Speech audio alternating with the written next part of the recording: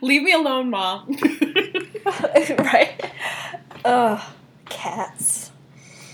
Crazy. I mean, it's just giving myself a taste of my own medicine, right?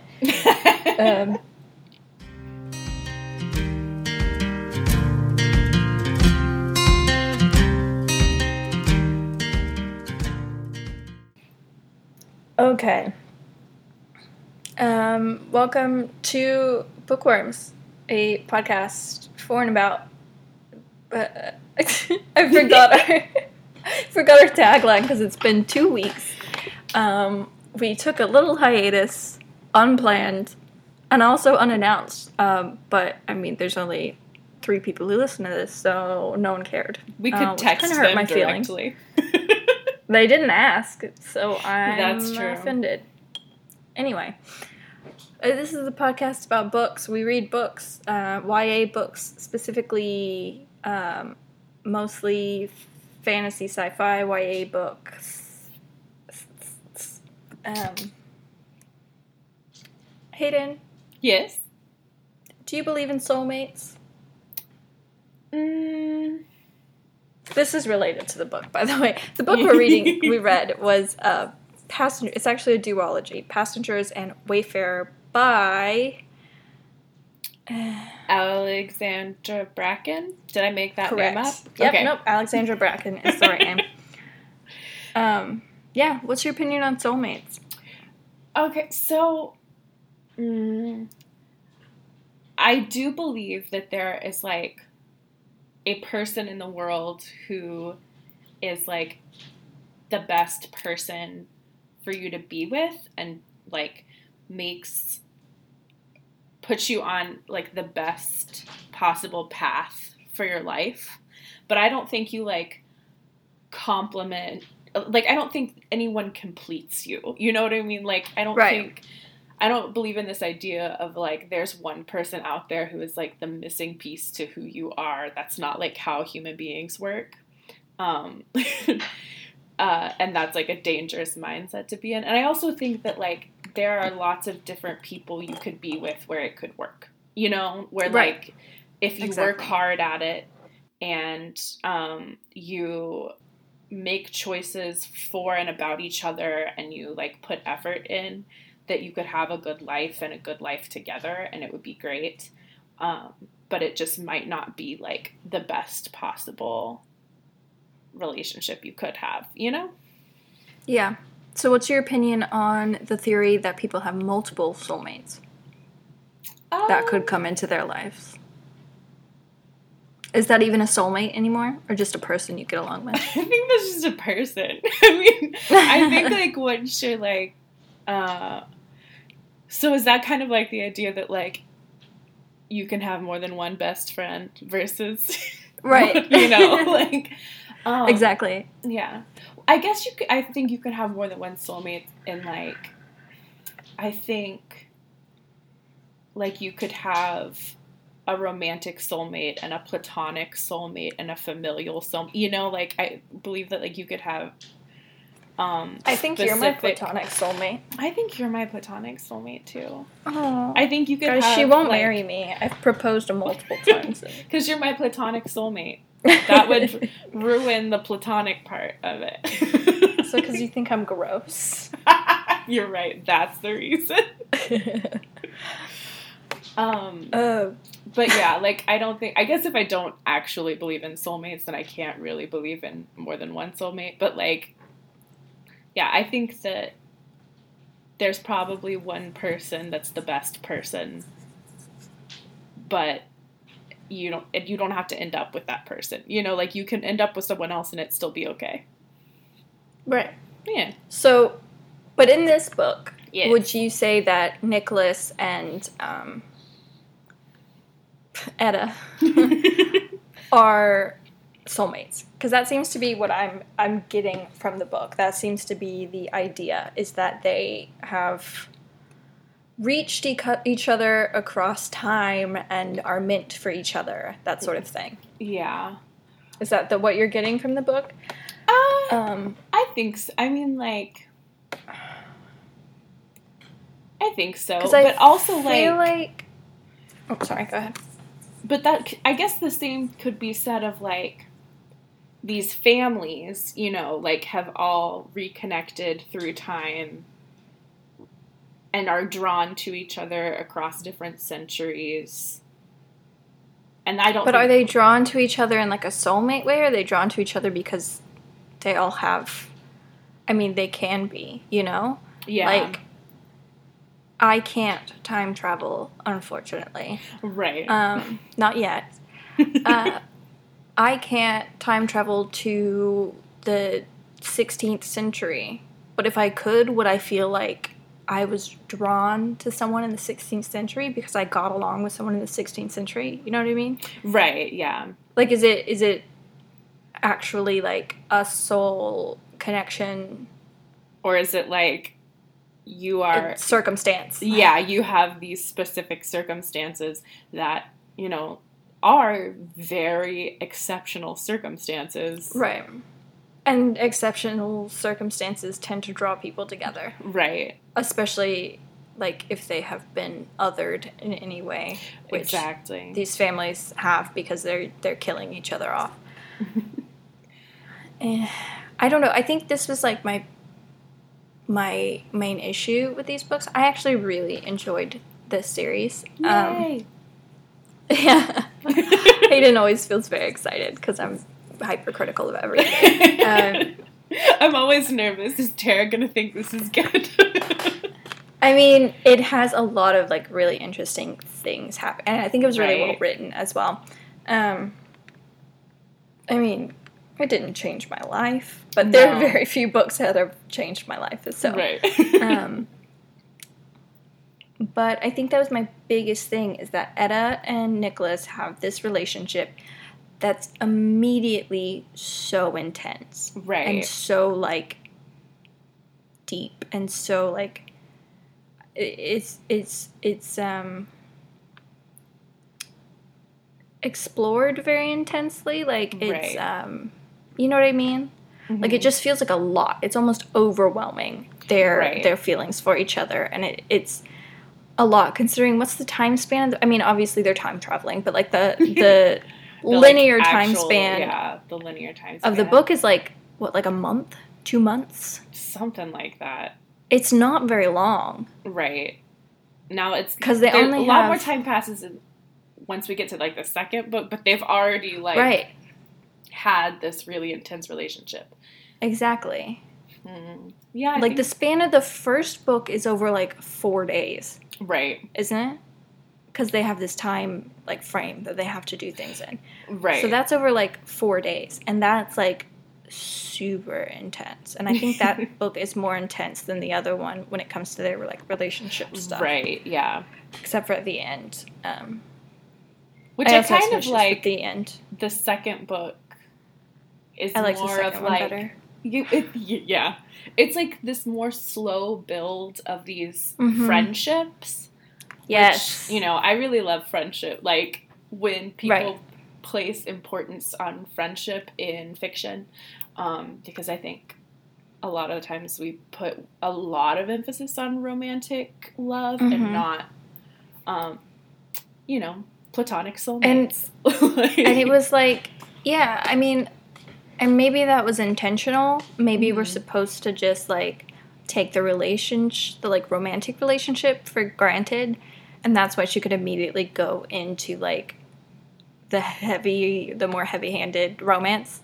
I mean, not like romance. It's not a romance novel. Thank God. But she could spend more time, or maybe she just wanted to spend more time developing the friendships. Yeah.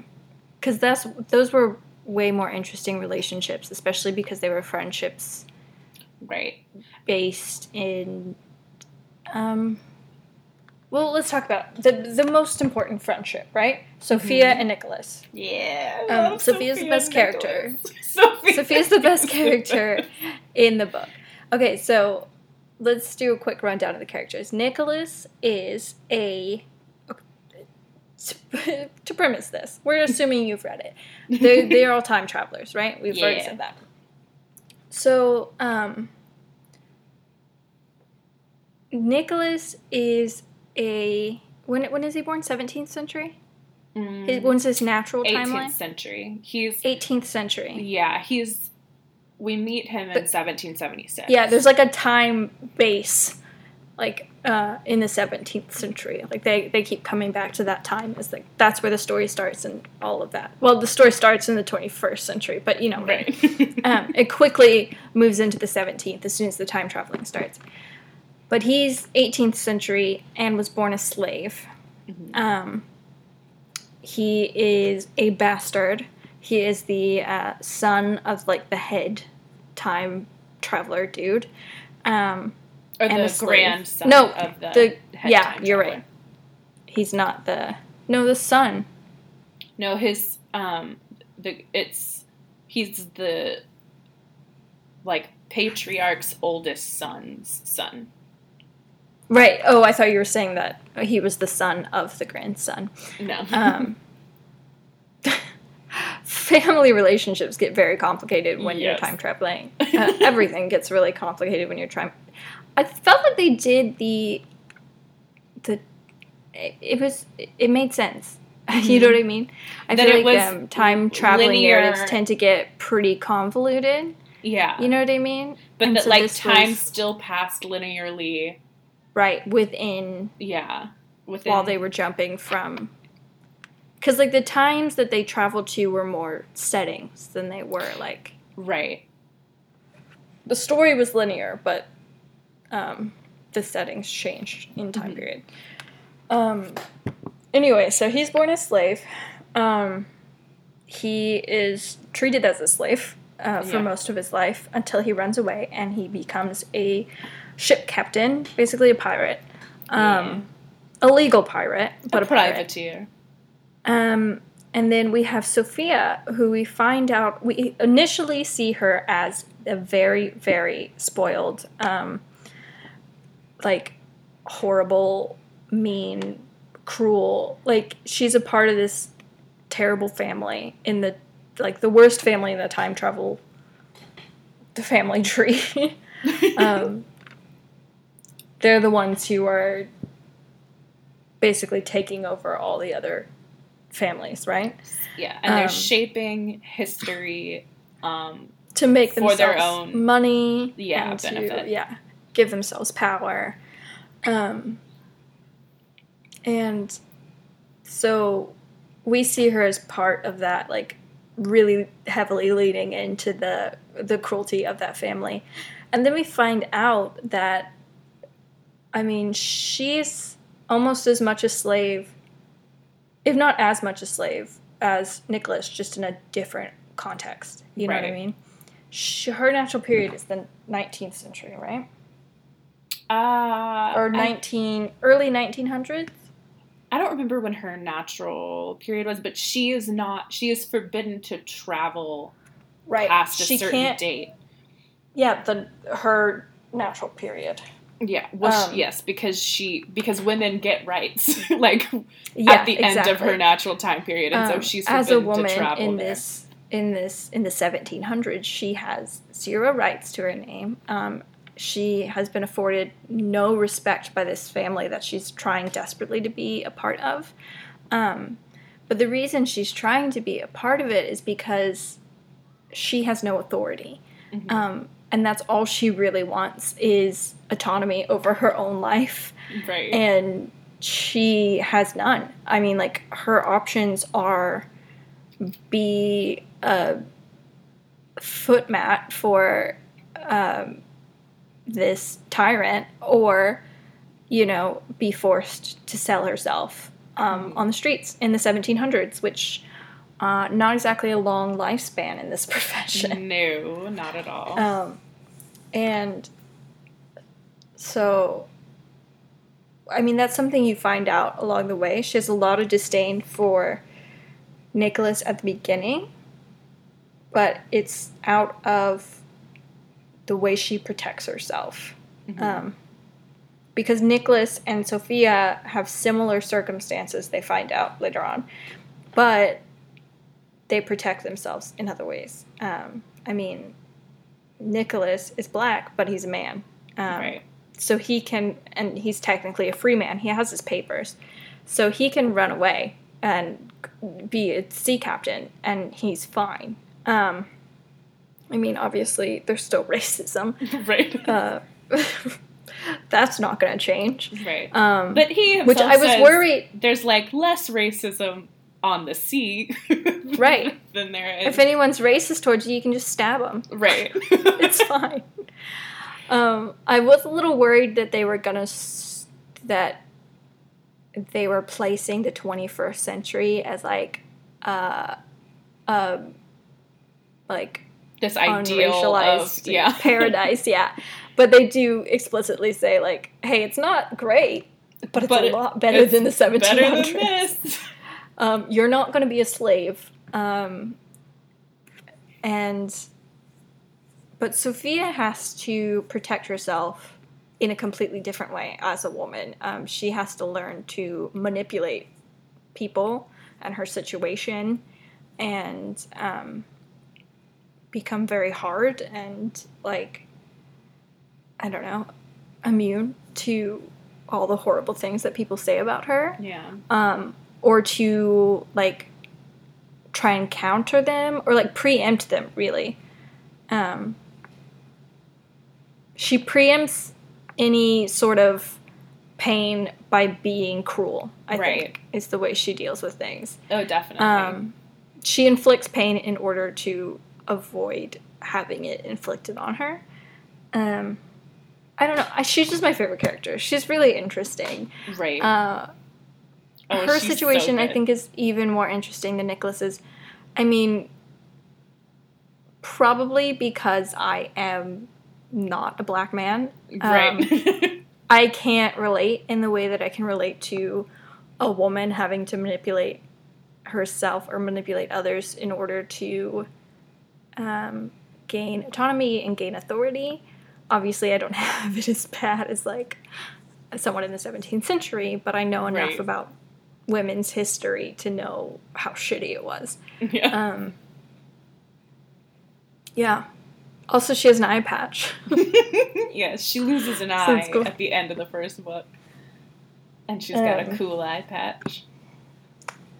But yeah, so their friendship is a real slow build. Oh, yeah. They hate each other for a very long time. Yeah. I don't think she even calls him by his name for the entire first book. She just calls him Bastard the entire time. Right.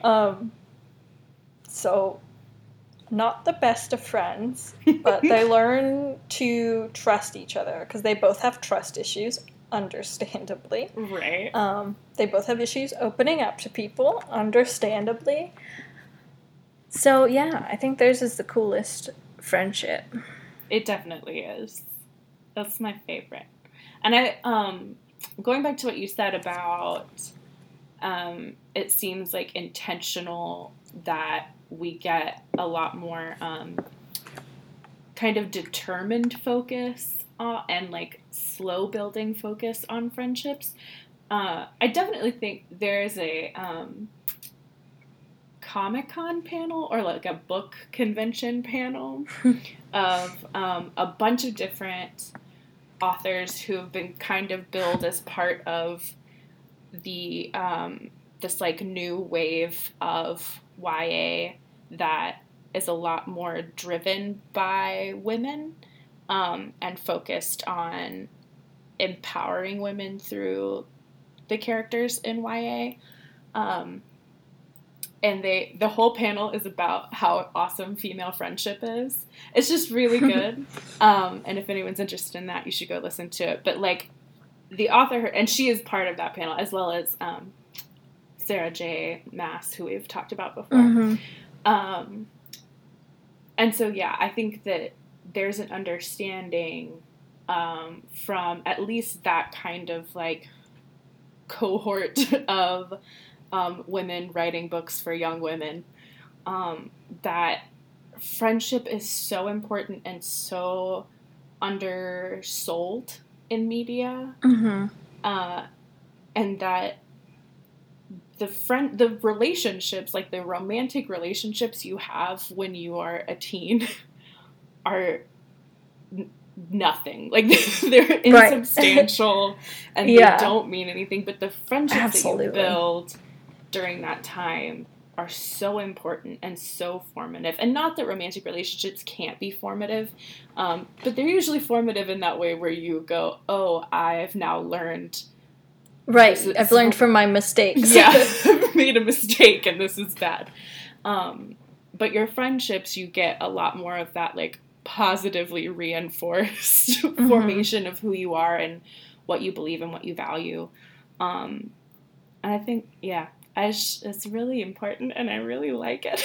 It's good stuff. Although I think it's interesting, we don't see a lot of, I mean, in this book series, there's not a whole lot of friendships.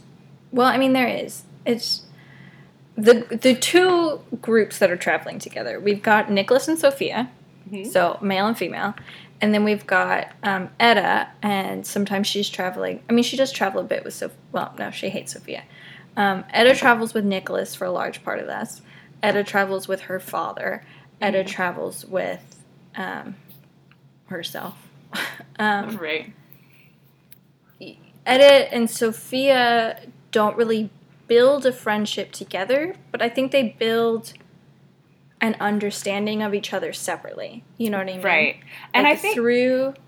Oh, sorry, go ahead. I was going to say, before Etta even really even before Nicholas kind of gets this sense of who Sophia is, Etta does before she, there's a part in the beginning, because Sophia's the one that, like, brings Etta into time traveling, and so they're together for the beginning part of the first book, because Sophia's kind of, like, teaching her the ways not to get killed, essentially, as a time traveler. And is fairly mean to her. But Etta's, as a woman, is able to see through why this is the situation, and learns a little bit more about Sophia's background. And it, I think, has a lot more sympathy for Sophia, even from the beginning, than Nicholas ever did, until he got to spend that one-on-one time with her. So I think there's a little bit... Nicholas Nicholas doesn't have a lot of sympathy for anyone. Right. Including himself. And, so I think Etta and Sophia kind of build a friendship without being friends. You know what I mean? Like, they gain a mutual understanding, both from that initial encounter where Etta's kind of seeing through Sophia's shield, and Sophia's kind of seeing what she's made of, you know, that Etta is very strong and determined and, like, has a grudging respect for that, but then also spending time with people who have spent a lot of time with the other. You know what I mean? Like, Sophia spends a lot of time with Nicholas, who is in love with Etta, so obviously has a positive viewpoint of her. So, like, I think Sophia hearing about Etta from Nicholas's point of view, and then, like, Etta hearing about Sophia's life from, what's his name? Julian. I was going to say Dorian. Different book series. He is kind of a Dorian Gray. Yeah, he's very pompous. But yeah, from Julian, who has basically faked his death. And he's Julian, so terrible. I love him. I mean, he's great, so but, like, self-centered. He has no idea the impact he's having on anyone at any time. He's just completely oblivious. He's, like, self-centered, but not in a malicious way. Like, he's too self-centered to understand that he's being self-centered. Exactly. He just has no idea. He just wants to not get murdered and have a good time. Which really is all we all want to do. Right. I sympathize. But Julian, in this relationship dynamic, Julian is Nicholas's half-brother. And Julian is Sophia's they were engaged before he faked his death, which pisses off Sophia because Sophia doesn't actually love him. They're friends. They're good friends because they understand each other's love situations. each other. Like they have a very deep affection for one another. Yeah, they're very close. Yeah, but Sophia really wants to marry him because that would give her some authority. That would put her in line to be at least the wife of the heir to the throne. Which, considering how like self-centered Julian is, would mean she was basically running the show, because he has no desire to be running the show. Which brings us to another point. Sophia does not love Julian because Sophia's gay. Yeah, she is only into women, which is exciting. I love seeing queer representation in media. That's not, like we were saying in the other one, not all about them being queer. Like, man, YA is doing a much better job than, like, anyone else? Mainstream than anyone else. Yeah. I did not realize this. If you want some queer representation, start reading YA. Yeah, so we find out later on, like, that is also adding to... Not only is she a woman from the 1900s, having to live in the 17th century, but she's also a queer woman living in the 17th century. Right. So that's another added, like, history is not kind to the queer. It never has been. So that's just kind of an added, like, Nicholas can't hide that he's black. Sophia, fortunately, can hide that she's gay, but, I mean, that's an added... I mean... You know what I mean? Like, having to hide that is an additional, like, weight on your shoulders. Exactly. You know, and understanding that, like, Nicholas can't change that he's black, but also, like, he knows up front how someone feels about him being black. Like, they either care or they don't care. But, like, Sophia has to hide the fact that she's gay, and she has to know that, like, she can never... Because, like, Nicholas can't ever not be black. Right. So he's always going to know what that reaction's going to be, and she can't ever risk revealing that because she doesn't know what it's going to be. So she knows that there could be a woman who loves her, but she could never do anything about it. Right. So it's complicated, but she does find a girlfriend. Well, I mean, they're not girlfriends, but basically they're girlfriends. Later in the book, their relationship isn't a huge part of this, as much as it is a catalyst for revealing more of her character. You know what I mean? Like,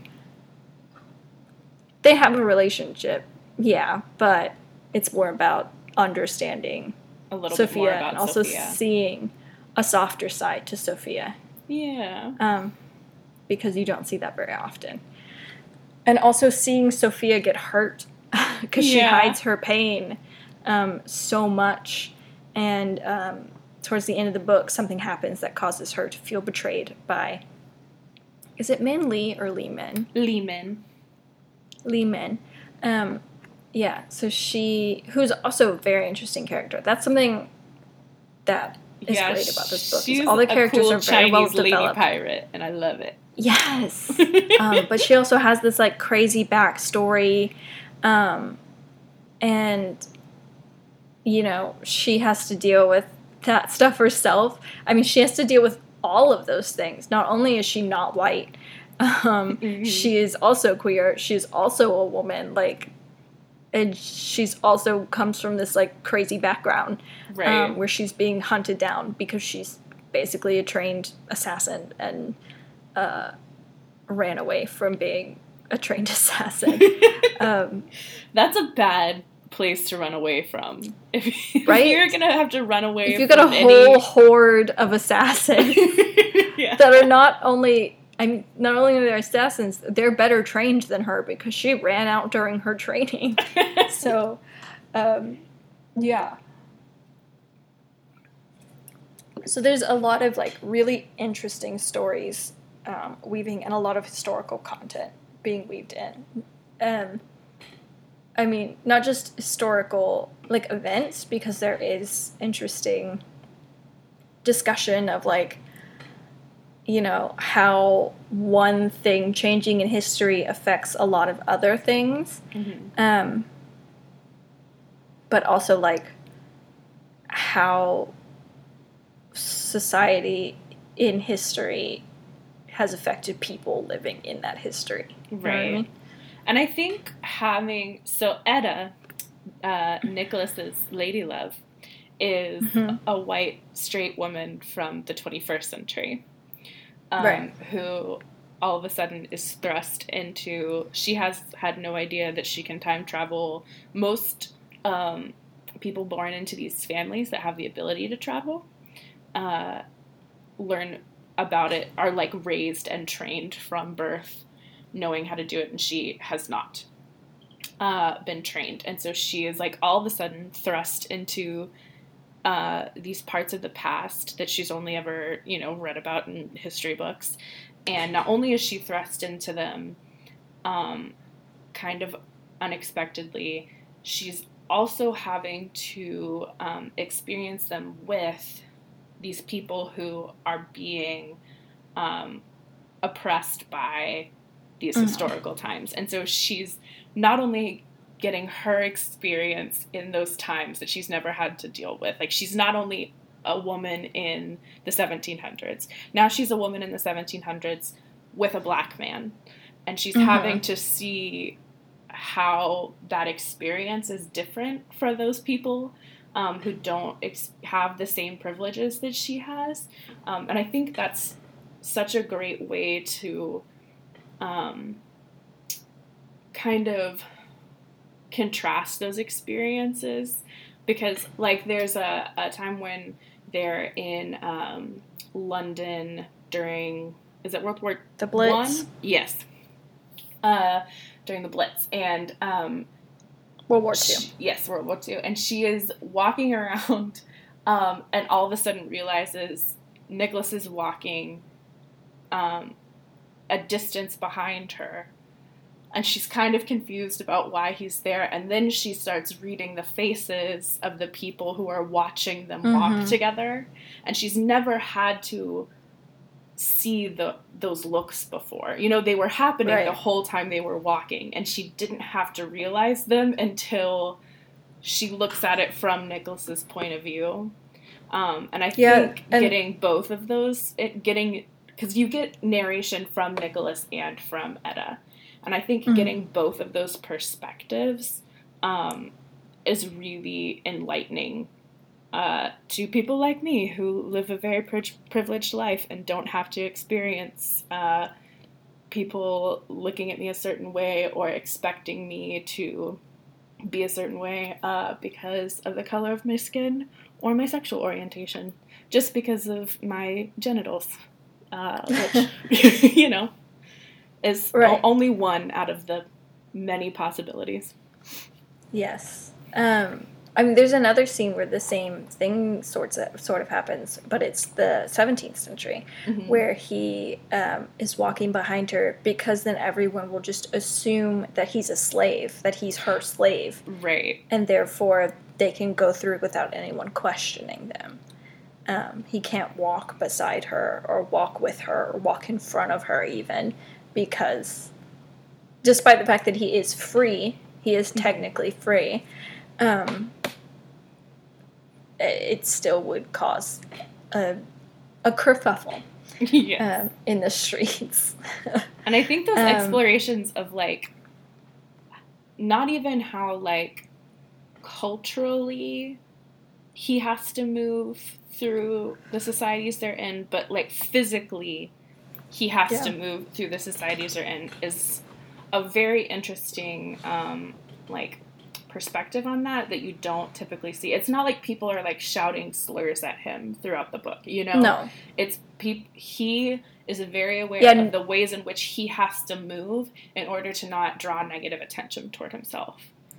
Exactly. Because there aren't really any scenes in the book where he is treated as a slave. You know what I mean? Like, we don't see those parts of his life, but we see the way he has had to change the way that he behaves because of those things. Right. You know what I mean? Like, he has to preempt them by yes, moving differently in the world. Yeah. It's very obvious he's had those experiences before and he's been responsible for changing his behavior and his reactions rather than gross racist people being responsible for changing their behavior or their actions. Exactly.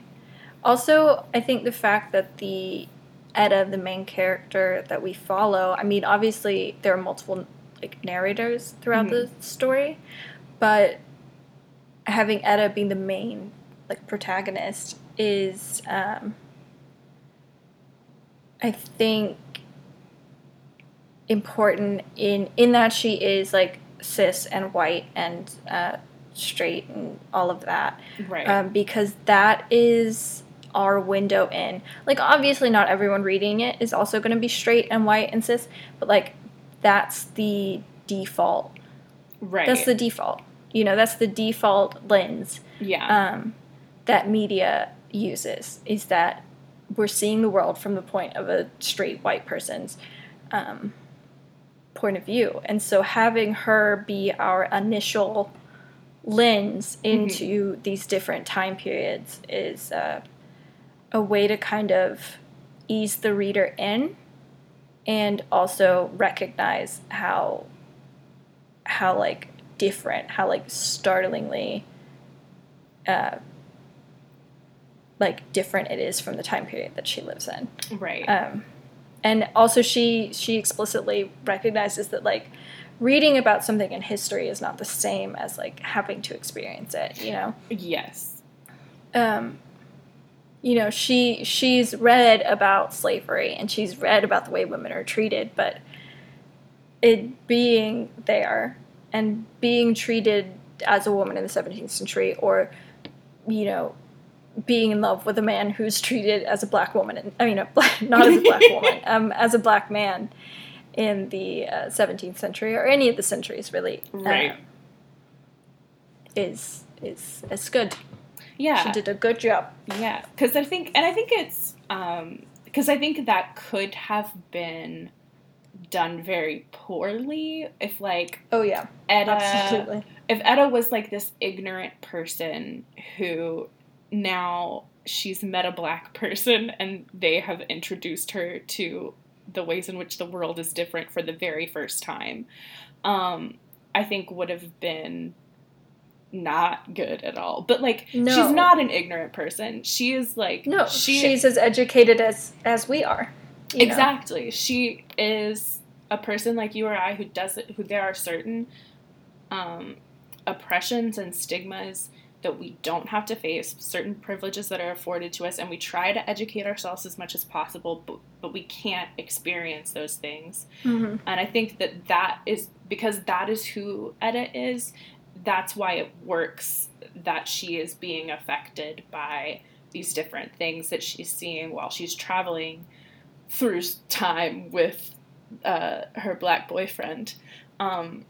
Because if she had been completely ignorant, it would have just been this hokey thing. Yeah. And it would have made Nicholas more of... just this tool for educating a white woman. Right, exactly. And he's not. He's his own person. Right. Yeah, it could have very easily turned into, oh, Etta learns about the world thanks to these little puppets in her show. You know? Right, exactly. But it's not. They're full-fledged characters. So, yeah, it's really well done. Mm-hmm. Wow, what was I about to say about that? I don't know. I have so many things to say about this book. So good. Maybe we should shift to talking about, like, family. No, I had something to say about Nicholas. I don't know. He was so self-righteous. Which drove me crazy, but I think that was also part of how he and Sophia in like their different ways of dealing with the world. Like, right. Because Nicholas was dealing with literally black and white. He began to see the world in a very black and white way. Like, this is right, this is wrong. Right. And Sophia's world is all gray. It's all manipulation. It's all like, right. Portraying herself a certain way to hide who she really is, that sort of thing. Right. So, I mean, it made sense for the character to be incredibly self-righteous, but it also drove me insane. But it's also so I'm definitely more of a Sophia than a Nicholas. He would have been held to such a higher standard for such little reward. You know what I mean? Like, he has to be always doing the right thing, or else he is a target, you know? And even when he is doing the right thing, he is a target. Yeah, he's still a target. So he's minimizing the size of the target. Exactly. But, I mean, Sophia's doing the same thing, but she does it differently. It's by illusions. Right. And, like, you know... let's talk about family. Okay. Because that's complicated. Yes. Mostly, I mean, it would be way too complicated to go into the politics of these families. There's a lot. Mm-hmm. But I think mostly the relationship between... sorry. I had a note in my phone, and I was like, that's a really interesting topic. I have no idea what I was talking about when I wrote this down. But now I remember. But we'll get to it in a minute. Okay. The relationship between Etta and her father and her mother and her parents' relationship to each other. Right. Because Etta is raised by her mother as a single mother, who's very cold and distant and doesn't meet her father until she's time traveling. And he is, warm and loving and, like, cares about her and pays attention to her, and like I think there's really interesting talk about it. Well, I was going to talk about, so this is the part that you didn't necessarily like, but that I enjoyed. The epilogue of the second book and the series as a whole. Okay, I don't want to get to that point yet. Okay. That's something I have... Well, no, we'll go there first. Okay, go ahead. So you're talking about, like... so Etta didn't have this, like, nurturing, supportive figure in her life because she was raised by this mother who was very distant. And she was very distant for Etta's protection. Yes. She was trying to keep Etta safe. She also... because we're dealing with time travel here, she knew she couldn't give Etta too much information about her life or the things that she knew Etta needed to do in the future wouldn't happen. Right. Because as a her mother, Rose, is that her name? Mm-hmm. Rose meets this man, this person, who tells her the future. Because I think there's like a certain point that they can't. Do they travel into the future? I don't think they do. So.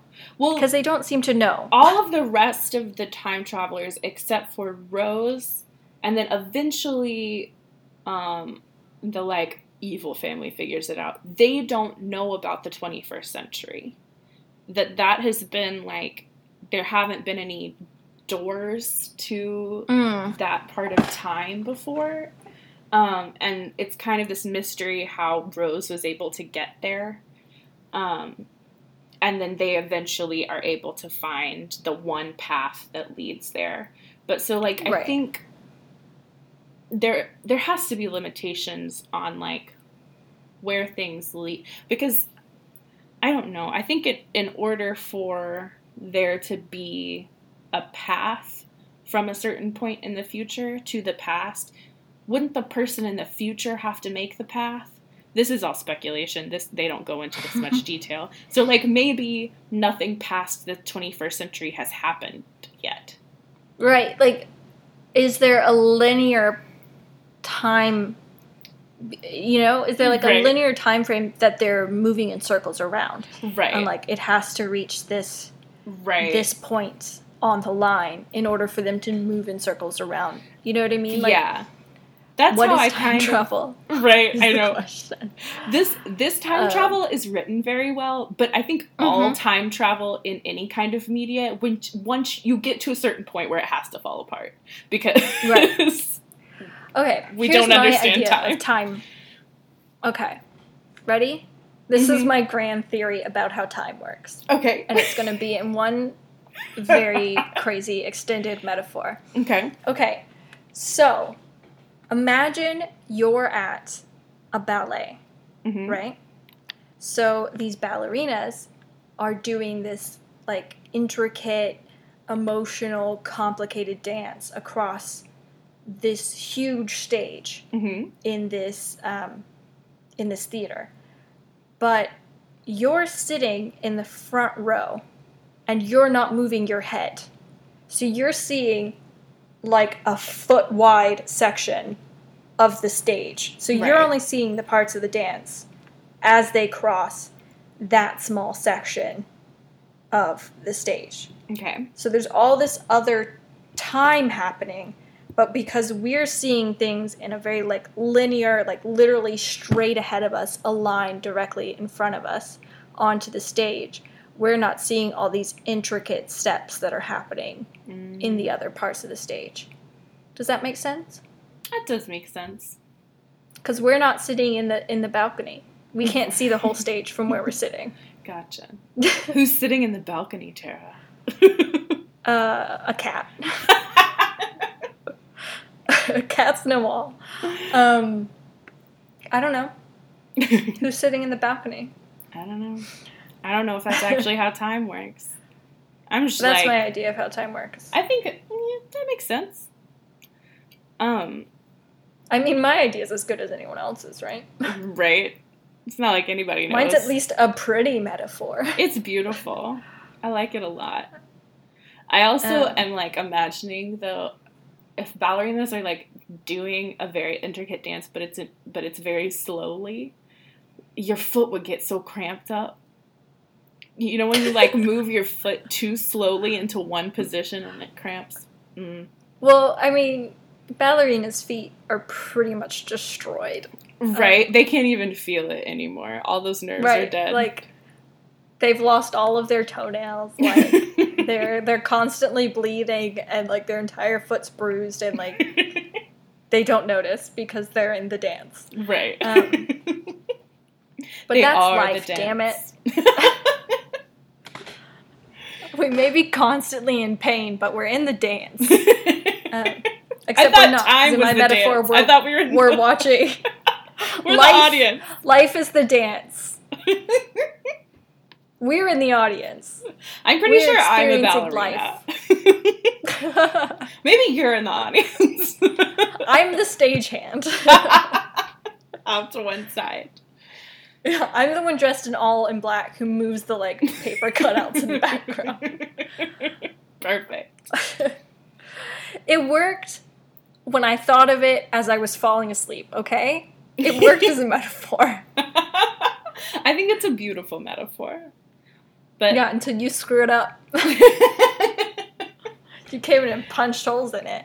Well, there are no metaphors about how time works that don't have holes in them. So that one's a pretty and a good one. A pretty one and a good one.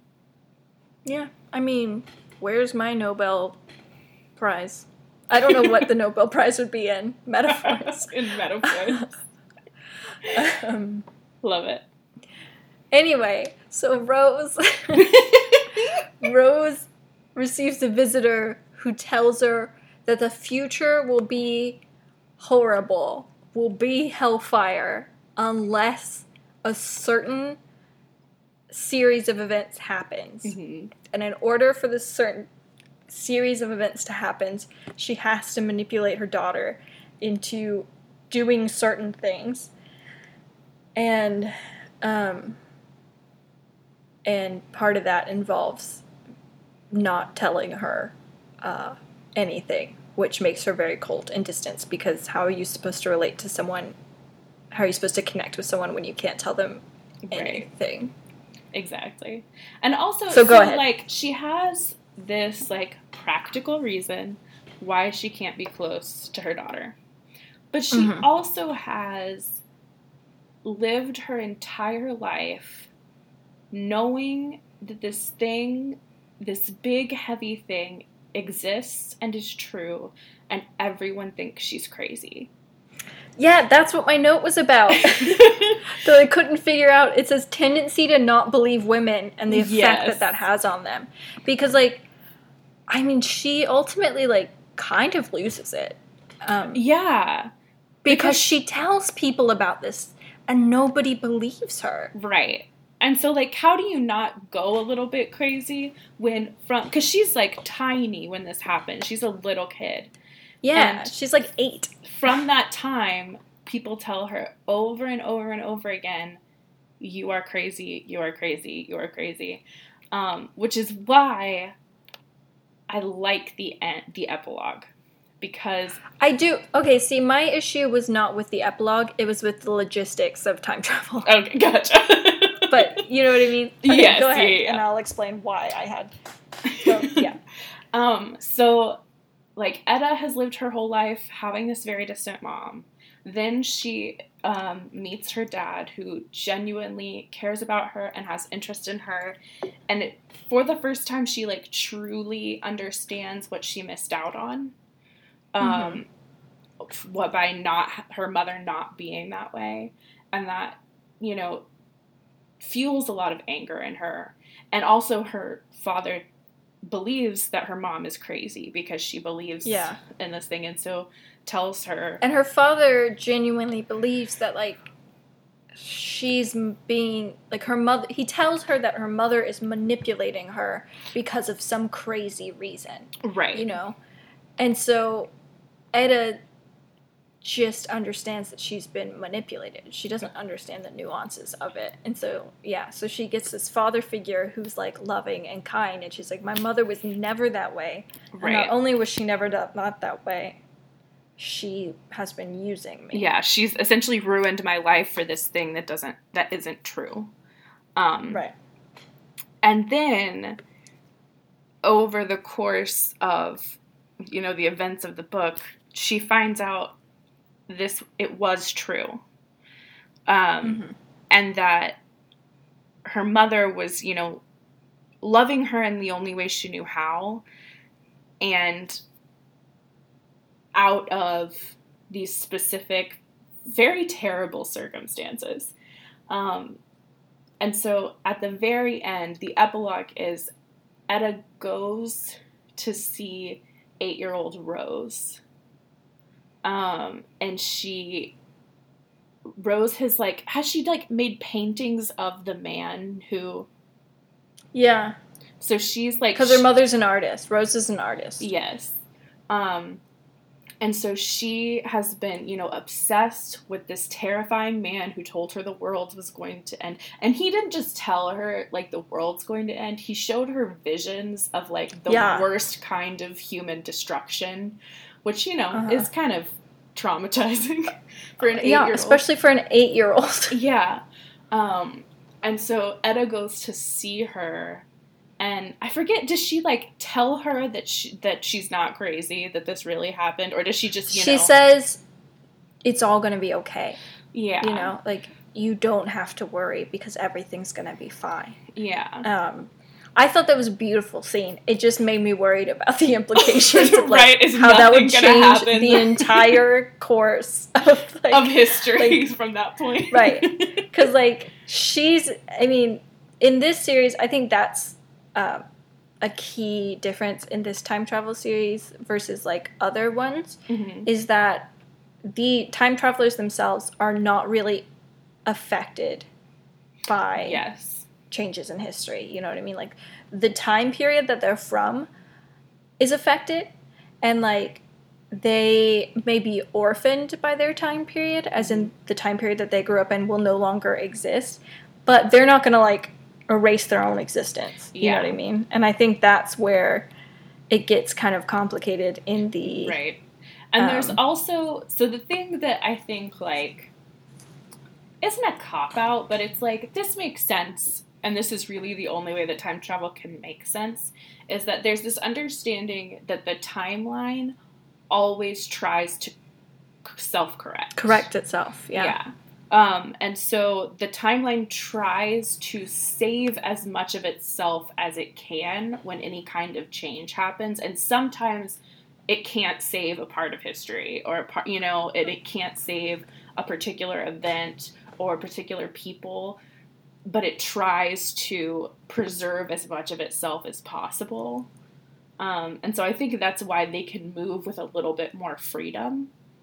Because also, they can't exist in the same timeline as themselves. Yes. It doesn't allow them to. Like, if they try to go into the same period where they already exist, it just bops them right back out. Pushes them right out. Throws them out on their butt, like little Julian. Which I think is helpful in the sense that they can't just go to themselves and be like, hey, here's how you gotta do things to make things work. Like, you can't go back and just, like, fix your own mistakes. Right. Which I think is true in any, like... Right. Yeah. That would... I think trying to fix your own mistakes would just fuck them up more, you know? Oh, definitely. It's good. It helps the storyline, but also prevents it from being as convoluted as other ones. You're not having to avoid yourself, really. Right, yeah. But,